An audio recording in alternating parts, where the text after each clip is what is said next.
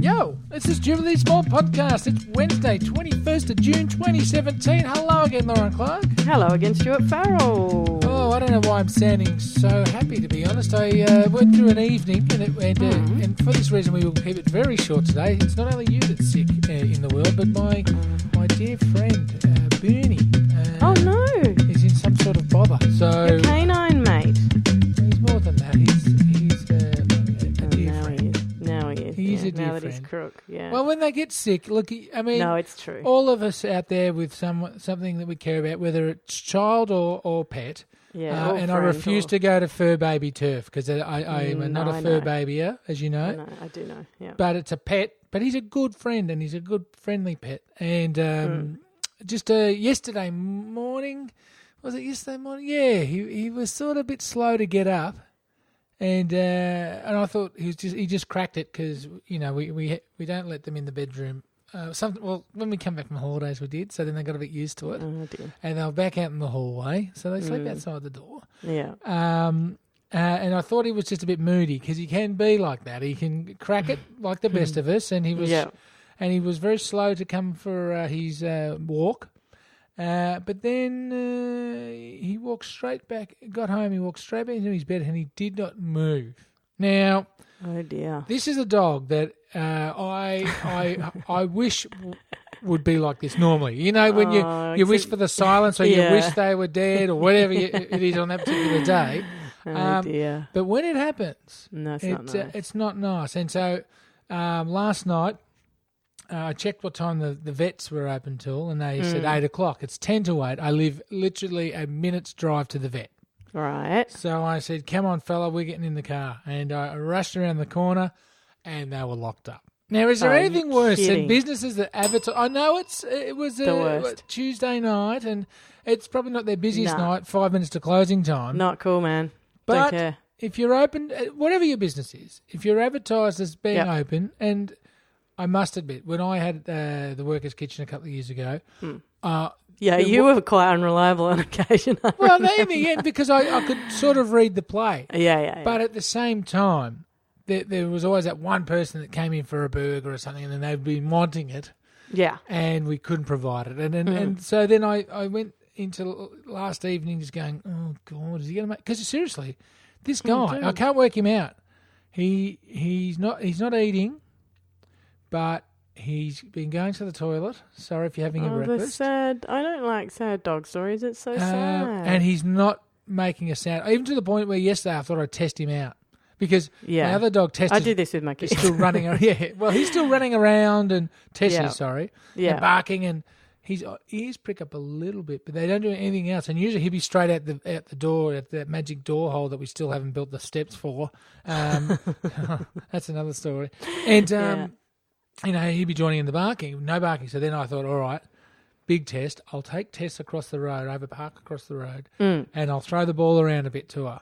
Yeah. And I made it obvious to Bernie that we're leaving. And man, I can't even walk past the front door, let alone the gate, without that guy going, "Where are you going?" Yeah. Screaming at me. Didn't Yeah. get up out of bed. Oh, no. It's all a bit dire. I've given him the squeeze test. I and- have a vague idea what that is, and I'm not into it. Yeah. Oh, how do you know until you've tried it? I mean, really. All I do is place my hands over every part of his body Right. and give it a gentle rub and a gentle squeeze. Now, if that doesn't sound like Right, your I idea of a thought- way to get going in the morning, I don't know what is. Okay. But it I actually did have something else in mind, but yeah, anyway, What, continue. insertion? No, dude. Oh. What? No. I thought you meant like God. checking his temperature. No. Oh, As you know, we don't stick a thermometer in a dog's mouth. no. And so I did the squeeze and mash. Look, Dr. Harry talks about it. We can. Well, he's G-rated. And no yelping, but then occasionally I could grab a spot on his foot and he goes, "Ugh." Right. But that wouldn't knock him down. So no. it looks like vet first thing this morning. So cha-ching, that's the sound of the cash register as they see me walking in with my two little money pits. Oh, can you keep us posted today? This is not. I don't like this. This is not nice. I don't know. He's but it's very true about sullen.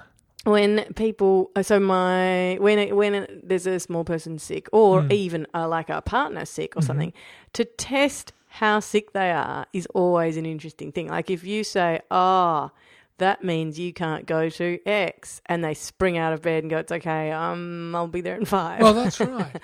But if they say, as one of the members of my family said last night, I think all I want to do is just go to bed. You go, uh-oh, like, things are really not going well.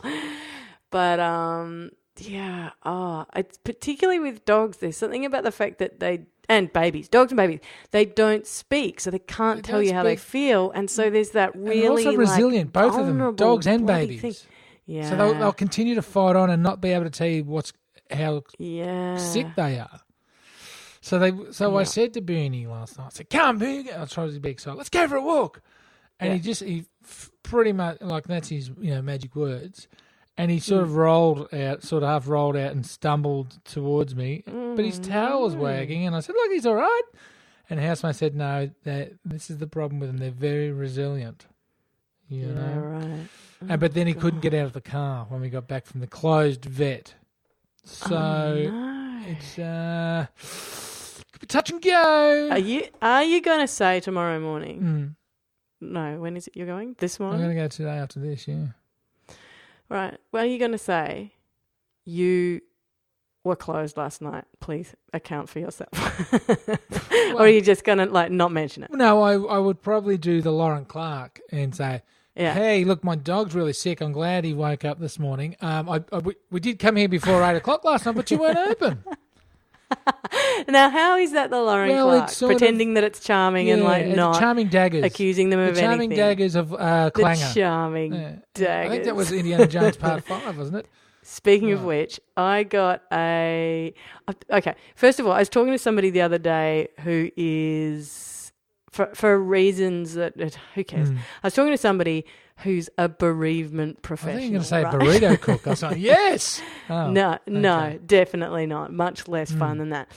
I was ringing about something that was happening at the thing. Anyway, and I said to her, and she said, look, she just said this in passing. She was describing the people that she deals with in her job, right, in her gig. And she goes, there are some people who we call them, and she's got a name for everything, like we call them emoters or something, and I don't know.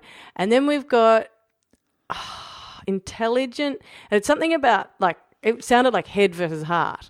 And the way she said the head one is that all of the people who are that, they don't necessarily spend all their time crying and sort of like it doesn't stop their everyday thing, their everyday life. But they feed it into manageable spots. Usually, she said, getting angry at inanimate objects and parking fines. And I got a parking fine this week. How'd that go for you? Honestly, it was like one thing after another, and I had 5 minutes that I had to cram this thing in, and I went, actually, to be honest, I had half an hour, and I had to do something in half an hour super urgently. And I belted in, but I had to get, and it was half of it involved going to my mum's house. So I went there, and I'm getting things, I'm organising things, I'm emailing this person, I'm calling that person back, and the phone's ringing, and I got to deal with this, and I'm saying hi to mum, and I'm doing a million things. And then I get back to the car, and I got a parking fine, and it was just I had to urgently do the next thing in Richmond, and then I had to get the car around to It was just every single and things kept going wrong for me all day. I can't remember what any of them are anymore because who cares? But it was I did start to feel, I resist any feeling of I'm being persecuted. There's a system. There's a kind of I don't believe in karma? An external. I don't have a religious belief. I don't believe in superstition. I don't believe in really fate or anything. I just sometimes there are lovely serendipities or weird serendipities or strange things happen in a row or something like that. But I believe we make those things meaningful in our own way. But anyway, it was really hard not to go, oh, come on, universe. But there was a little part of me that went, all right, I am going to feed I'm going to do what that grief lady said, and I'm going to feed all of the negativity that the universe has been providing for me into the most finely crafted letter for these guys. And if I don't get out of this one, I officially believe in bad luck because... Oh, it's official. It's official. I'm going to officially turn. But so there was a little part of me that went, good, excellent, here we Lauren go. Clark, how do the karma gods get in contact with us?